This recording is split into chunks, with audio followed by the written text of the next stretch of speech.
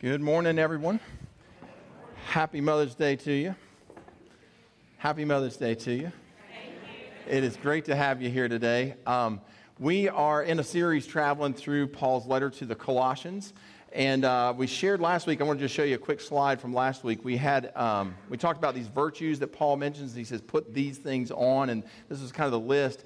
And so this week, what we come to is kind of, what does this look like practically? And so he tackles the issue of the home. What does this look like in the home when you bring humility to the home, when you bring meekness to the home, when you bring all these different virtues into the home? And so he's going to address not just verse 18, but he's also going to address husbands, he's going to address fathers, he's going to address children, he's going to address bondservants. These are the different members of the household, and so we'll see what the Bible has to say there. Our text for today, we were forewarned, is Colossians chapter 3, starting at verse 18, but it's part of a section in Paul's letter that runs all the way through chapter 4 and verse 1. So we're going to read verses 18 through 22 and then jump to chapter 4 and read verse 1. So I'm going to ask if you would to stand to your feet for the reading of God's word, Colossians chapter 3, beginning at verse 18. Here we go. Wives, submit to your husbands as is fitting in the Lord.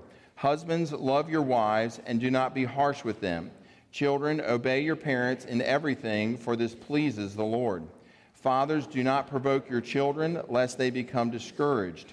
Bondservants, obey in everything those who are your earthly masters, not by way of eye service as people pleasers, but with sincerity of heart, fearing the Lord. And then verse 1, Masters, treat your bondservants justly and fairly, knowing that you also have a master in heaven. You may be seated. Thank you so much. Before we get into these verses this morning, we need to point out that Paul establishes a principle earlier in the letter in verse 11. So you'll pop this up on the screen, or you can follow along with me there or in your Bibles. He establishes a principle of equality in verse 11.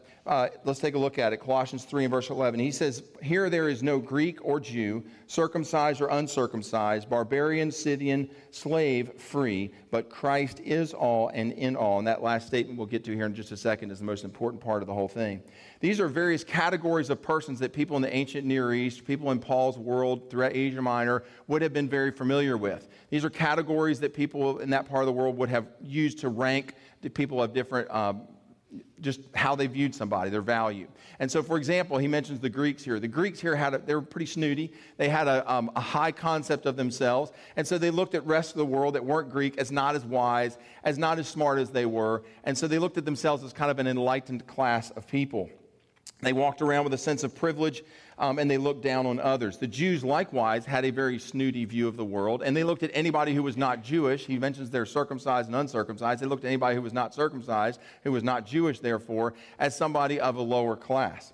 Paul introduces yet another category of persons there in verse 11. He mentions the barbarian. The word barbarian was actually invented by the Greeks, and it was a word that they used to refer to anybody who was not Greek. Kind of very similar to how the Jewish people had a term, Gentiles, to refer to anybody that was not Jewish, the Gentiles. Well, the Greeks had a term to refer to anybody who was not Greek. They called them barbarians. That's where the where the etymology of that word comes from. So Paul expands the snootiness of the Greeks and the Jews and says this is how they look at society in general. And Paul is saying, though we may classify persons, though we may categorize persons, though we may rank people, the Bible does not. He says Christ is all and is in all. And so Paul is establishing a principle of equality here in chapter 3. Now, this is radically different from how the ancient world would have functioned. Paul is turning the social norms and the societal expectations on their head. Paul establishes a principle of equality that all people are created in God's image and are equal in God's eyes.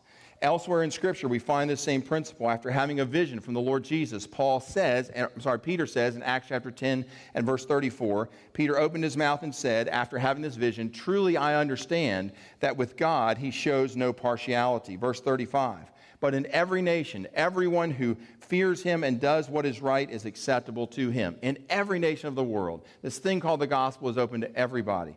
Romans chapter 2 and verse 11 says, for God shows no partiality. Romans chapter 1 and verse 16, for I am not ashamed of the gospel, for it is the power of God for salvation to who? To everybody. That's right, it's open to everybody. James chapter 2 and verse 9, but if you show partiality, you are committing sin. John chapter 3 and verse 16, for God so loved the world that he gave his one and only Son, that whosoever. So again, the Bible is open, or the scriptures, the gospel is open to everyone. And then Colossians chapter 3 and verse 25, Paul says, after all of these verses that we just read, he says, for the wrongdoer will be paid back for the wrong he has done, and there is no partiality in God's eyes. Friends, God is no respecter of persons.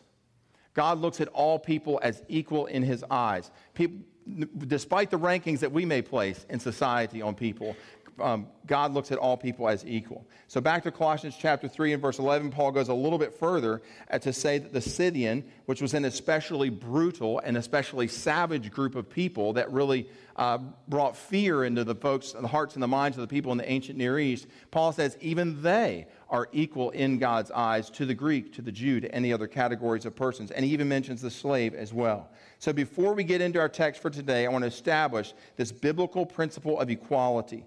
Before Thomas Jefferson wrote, all men are created equal, the Bible said Christ is all and is in all. Follow me? We good? Okay.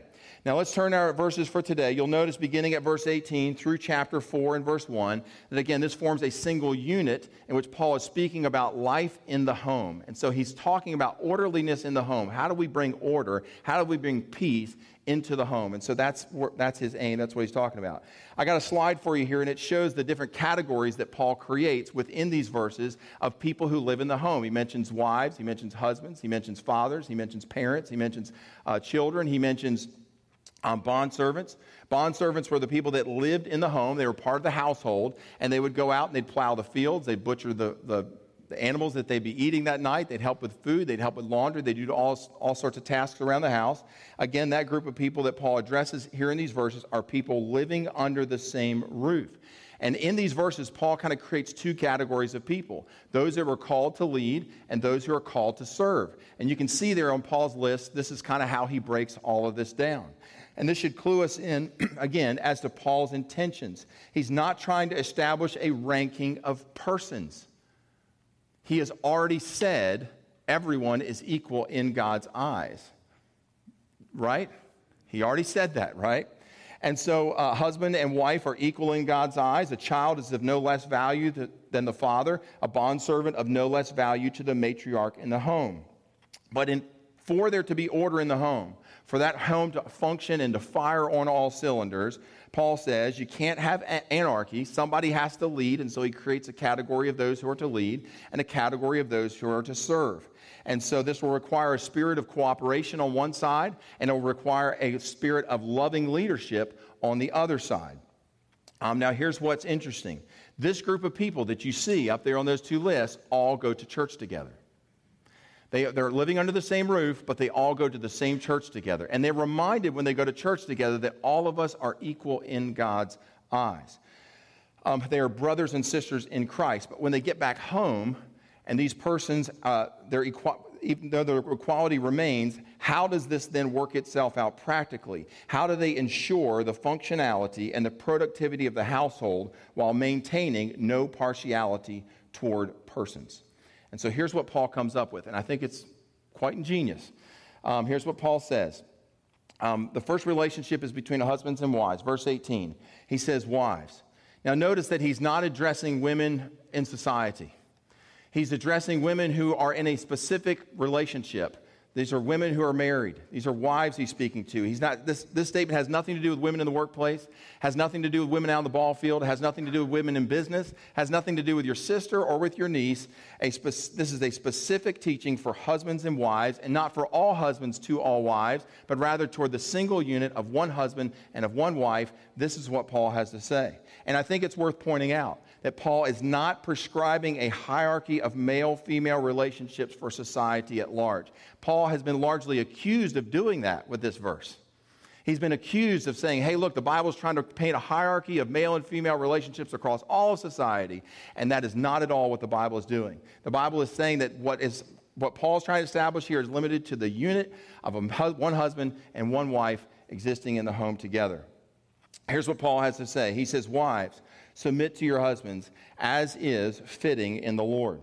That last phrase, as is fitting in the Lord, tells us that this is what God wants to see. that phrase modifies what came before it. Wives, submitting yourself to your husbands, as is fitting to the Lord, modifies that, which means that submitting to your husband, therefore, is a characteristic or a feature of Christian wives. I've got another slide for you here, and that kind of breaks down this word to submit, because I think there's a lot going on behind the scenes of the Greek that we don't get that will be helpful to us. So let's take a look at it. That word submit in the Greek is the word hupatasteste. Try to say that one 3 times. I tried a couple times in my office this week, didn't work out too good. It means a spirit of cooperation. It means to place oneself in subjection to. Also, hupatasteste occurs in the middle voice. And this is a huge point. Please don't miss this. This is a huge point. This is not active imperative where Paul's just commanding somebody to do this because he told you to do this. The Bible's telling you to do this. This occurs in the middle voice, and the middle voice implies that this is an invitation to a woman to place herself in a posture of cooperation. The Bible is inviting you to this. It is not commanding you, ladies, to maintain submission to your husbands. Now, why is that important? Why is the Bible leaving a little bit of an open door really important? Well, it's important because he may be a bad decision maker. It's important because he may be harsh, or he may want to get into a domineering type of a posture. And so hidden behind the English, when we get to the original language, is not a command for wives to submit to their husbands in all things and in all circumstances, but rather to assume a posture of cooperation when he is exercising godly leadership. And I didn't hear any amens, but I know it's there. You're just not really wanting to. Okay, you say, Gordon, that leaves the door wide open, that a wife can just be selective about where and in what things she wants to go along with. And you know what? That's right. And the Bible gives that latitude to women. Wives, submit to your husbands, is not asking for blanket, blind obedience. Unfortunately, this verse has been used that way and has been used in a negative way. I've got 3 young ladies down here in the front, and I would not any one of them to be married to a man one day thinking that I've just got to blindly follow whatever it is that he's directing our home and for whatever bonehead decisions he might come up with. I would not want any woman to think that they are to go into marriage as a dutiful drone, obeying the every whim and direction of their husbands. That is not what the Scripture has in mind. That is not what the middle voice implies. The Bible is not trying to rob women of thinking for themselves. Let me show you something real quickly. There are 3 views in the world of male-female relationships, and sometimes the first of these views gets credited, unfortunately, or gets attached to this verse here in Colossians 3, verse 18, and that would be an error. There are 3 views of male-female relationships. The first is what we might call the male dominance view, and this is where the woman is a doormat. This is where she is regarded as lesser than a person. She is not seen as equal to the man, and we've already established, right, that God shows no partiality of persons. That men and women are equal in God's eyes. That husbands and wives are equal in God's eyes. That he shows no partiality of persons. So we know that Colossians chapter 3 and verse 18 is not directed that way, toward this male dominance view. A second view of male-female relationships to the opposite extreme is what's called the egalitarian view. The egalitarian view is what's popular in culture today. The egalitarian view holds that men and women are equal. However, it goes further and emphasizes sameness. Please say that word with me. Sameness. That's what you're experiencing in our culture today. The culture is trying to say that there's a blending of genders, that men and women are the same, that there's no different, that women can do whatever men can do, and vice versa. This is the notion that all men and women are created equal, but in addition to that they're the same. And you can imagine that when you start blending the genders, what results is mass confusion. Confusion about who is a man, what is a man, who is a woman, what is a woman, what are the roles that they're supposed to play in the home and in society, or what role is, especially when it comes to life in the home. An emphasis on sameness topples generally held beliefs about the roles of mothers and wives and about the roles of fathers and husbands. Under egalitarianism, women lose their concern with presenting themselves as attractive to men, and men lose their interest in women. Now, the Bible sits in between these 2 polar extremes in what is called the complementarian view. And this is the view that men and women are equal, but that they serve different roles, or they have different functions in the home that men and women are equal, but that they have different roles. Therefore, when men and women are come together, each with their unique role to fulfill, they complement, hence the term complementarianism, they complement one another. Jesus, quoting from Genesis chapter 1, said in Mark chapter 10 and verse 7, he said, "Therefore, as a man shall leave his father and mother and hold fast to his wife," verse 8, "and the two shall become one flesh." And then he adds, "So they are no longer two, but one flesh." There we have the Lord Jesus affirming the complementarian view of male-female relationships, that they are both equal in God's eyes, but they are not the same, that they have different functions, different roles to play when they come together. Back to our text, Colossians 3 and verse 18. "Wives, submit to your husbands." May I remind us that the Lord Jesus actively submits to the will of the Father. Jesus said, John chapter 6 and verse 38, "For I have come down from heaven not to do my own will, but the will of him who sent me." And then, of course, Jesus' famous prayer in the Garden of Gethsemane, Luke chapter 22 and verse 42, "Not my will, but yours be done." Did the Father make Jesus do those things? No. Father didn't make him do those things. Jesus willingly said, "You know what? I see the wisdom in the decision that you're wanting to make. I see that this is going to be a benefit and bring glory to God." And so Jesus willingly submitted himself and took up the task that was presented to him. He adopted a spirit of cooperation. Friends, if submission seems icky, if submission seems demeaning, if submission seems insulting, perhaps it's because we have for too long been saturated in a culture of egalitarian view of male and female relationships. And so what is needed is a biblical view of male and female relationships. I present to you that the biblical view of male and female relationships is actually an honorable posture. It is what the Lord Jesus himself practices, and it brings glory to God. Biblical submission is Christ-likeness in action. It is you imitating the Lord Jesus in the context, ladies, of your marriage. And it is you doing that in front of your children. It is that you doing that and giving witness to it to your neighbors. And it is why on days like this, Proverbs 31 and verse 28, that your children rise up and call you blessed, and your husband praises God for you. Amen? Now for the men. Colossians chapter 3 and verse 19. Paul says, "Husbands, love your wives and do not be harsh with them."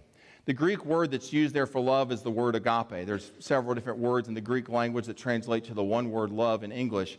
And the word agape is not talking about a brotherly love. It's not talking about a romantic love. But agape love is God's kind of love. Where the Bible says, "For God so loved the world," that's agape love. It's a sacrificial kind of love that gives itself for the benefit of the other.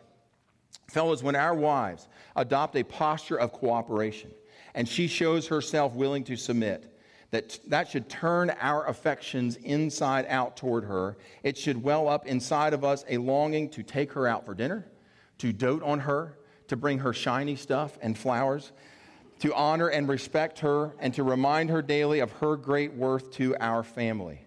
That you are not submitting to my leadership of our home so that I get what. Basically, we're not trying to get whatever it is that we want to do, but that she is contributing to the orderliness and the success of our home. And then Paul, so husbands, agape your wives. And then he adds, as if to brush back on any male dominance theory that may have existed in Paul's day, and certainly it was there, it was a part of the culture. He wants to brush that back. He wants to ensure that that is not what he is advocating here by calling wives to submit to their husbands. We're not trying to advocate for a male dominance view. He adds in verse 19, "And do not be harsh with them." Fellas, when you're bigger and you're stronger and your emotions are buried a little deeper than hers, it is easy for men to take her for granted. It is easy for men to brush her aside. And the Bible is saying in unequivocal terms that this is not what Christian husbands do. Number 3, third relationship inside the home is verse 20. "Children, obey your parents in everything," he says, "for this pleases the Lord." Notice that last verse, that last phrase, "for this pleases the Lord." As with submission, this is not just good advice. This is what God expects. This is what Christian children do. They are obedient to their parents, and notice the qualifier, in everything. Now, of course, if mom and dad are asking you to do something that is contrary to Scripture, we always put the Scripture as primary, right? This is our primary truth source, and all other opinions and commands exist down here, and so we always go with what God's Word has to say. But if it's not in contention with what God's Word has to say, then we go forward with our parents' request. For example, if mom and dad say no TV or no cell phones after such and such a time, then we honor that as their children. If mom and dad say no dating till you're 16 or whatever age they deem appropriate, we honor that. And in so doing, sons and daughters, you contribute to the orderliness of your home. You make the home a happy place to be. What's the alternative? A child who always gets their way. What's the alternative? A child who is demanding, or worse yet, rebellious. Friends, that will upset the household. That'll make the home a sad place. That will make it a grievous place. Not too little importance can be made about the obedience of children to their parents. And notice the word obey does not appear in the middle voice as submission does. That's active imperative. That's God saying, hey, look, this is what is required of you. Obedience is not selective and voluntary in this case. It is a command that is spoken multiple times throughout the Word of God. Exodus chapter 20 and verse 12, honor your father and your mother, that your days may be long in the land that the Lord your God is giving you. Proverbs chapter 1 and verse 8, hear, my son, your father's instruction, and forsake not your mother's teaching. Proverbs 13 and verse 1, a wise son hears his father's instruction, but a scoffer does not listen to rebuke. You say, Gordon, how old do I have to be that I still have to follow that verse? I mean, is there an expiration date on when that verse no longer applies? Well, I don't think there's an expiration date on this command, because what we find in Scripture is occasion after occasion after occasion, for instance, of people well into their adulthood still listening to the ear of mom and dad. And so I don't see an expiration date on that. My mom, for example, for years wore clip-on earrings. You're like, well, what's the big deal about wearing clip-on earrings? Well, her dad had this thing about he didn't think women should be adorned with jewelry. And so there's a verse in 1 Corinthians. Anyway, we're not going to get into the exegesis of all that. But in any case, he just had this thing about women just shouldn't wear jewelry. And so to honor her father, until the day he died, she wore clip-on earrings so that when she walked into his presence, popped those things off, put them in her pocket, and she wasn't wearing jewelry, right? She was honoring her father that way. Now, a week after the funeral, yeah, you can ask her about that. All right, well, I've got myself in all kinds of hot water this morning. It's time to move on to our most important question. What difference does all this make to my life? Well, we've already answered that question somewhat. I mean, this whole section of Scripture is kind of a how-to, a what difference this makes. And so I want to kind of shift back toward what the whole point of what Paul's saying in these verses. He gives a lot of particulars, I know, but the point of all of this is that God has a desire for there to be orderliness in the home. God wants to see your home established in peace. That's what he wants for your house. You know, it seems to me there are plenty of people who thrive on chaos. I mean, our media makes a living on that. Politicians do their very best to divide and sow seeds of discord. Co-workers and bosses can intimidate, manipulate, backstab, and they make the environment of work sometimes a misery and a real drain to go to. Wouldn't it be nice that when you go home, it's a place of solace? When you go home, it's a place of peace. That when you walk through that door, it's not, okay, here comes another battlefield that I'm having to experience for the day. Here's what the Bible has to say. Let's take a look at that slide that we started out with at the beginning, where we saw the two lists. When it comes to life in the home, if we want order, if we want our home to be established in peace, then each person in the home has a part to play. The question for you and me is, am I willing to play that part? Children, are you striving to be obedient to your parents? Husbands, is your primary instinct toward your wife one of agape love? Wives, are you exhibiting a spirit of cooperation and a willingness, if his leadership is godly, to follow? Now, that's a tall order, and those are some really tough questions.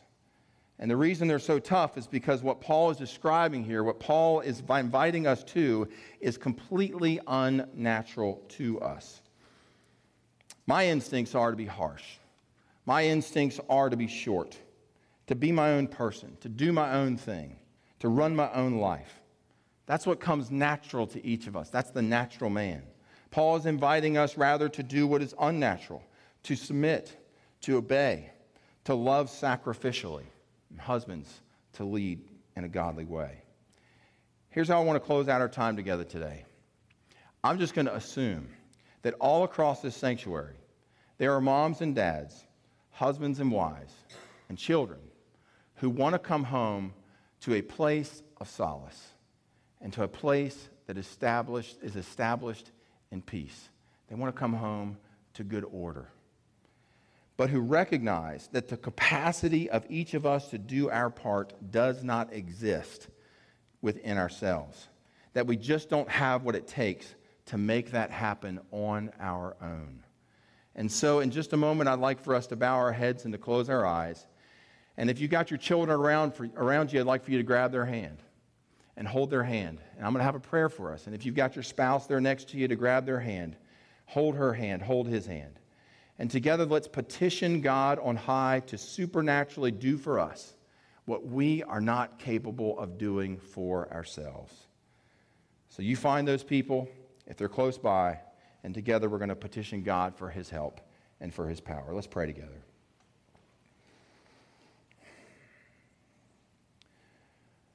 Lord, you want to see our homes established in peace. And you have laid before us a very difficult roadmap. Difficult because we're not wired for this, God. This is not natural to us. And so, Lord, we need Holy Ghost power to just flood our hearts, to flood our minds, to flood our homes, so that, God, we can walk in the way that you have ordained. Lord, I pray for each and every household represented here this morning, that, God, you would bring sweet heaven's peace upon each home.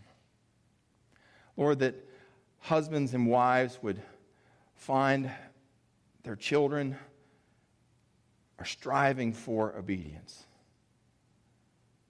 That husbands would love in a sacrificial way. That wives would find themselves with a spirit of cooperation. Lord, we want this. We long for this. We need this. May our homes, Lord, be established in peace. Lord, as we gather around this table, we're reminded of your shed blood and of your broken body. And we are thankful, O God, for what you have done for us that makes all these things possible. Lord, in the quietness of this communion today, may we pray, continue to petition you to help us be that person, Lord, that our children need, that our spouse needs. Lord, we love you. We commit ourselves to you again, fresh and new. We pray these things in Christ's name. Amen.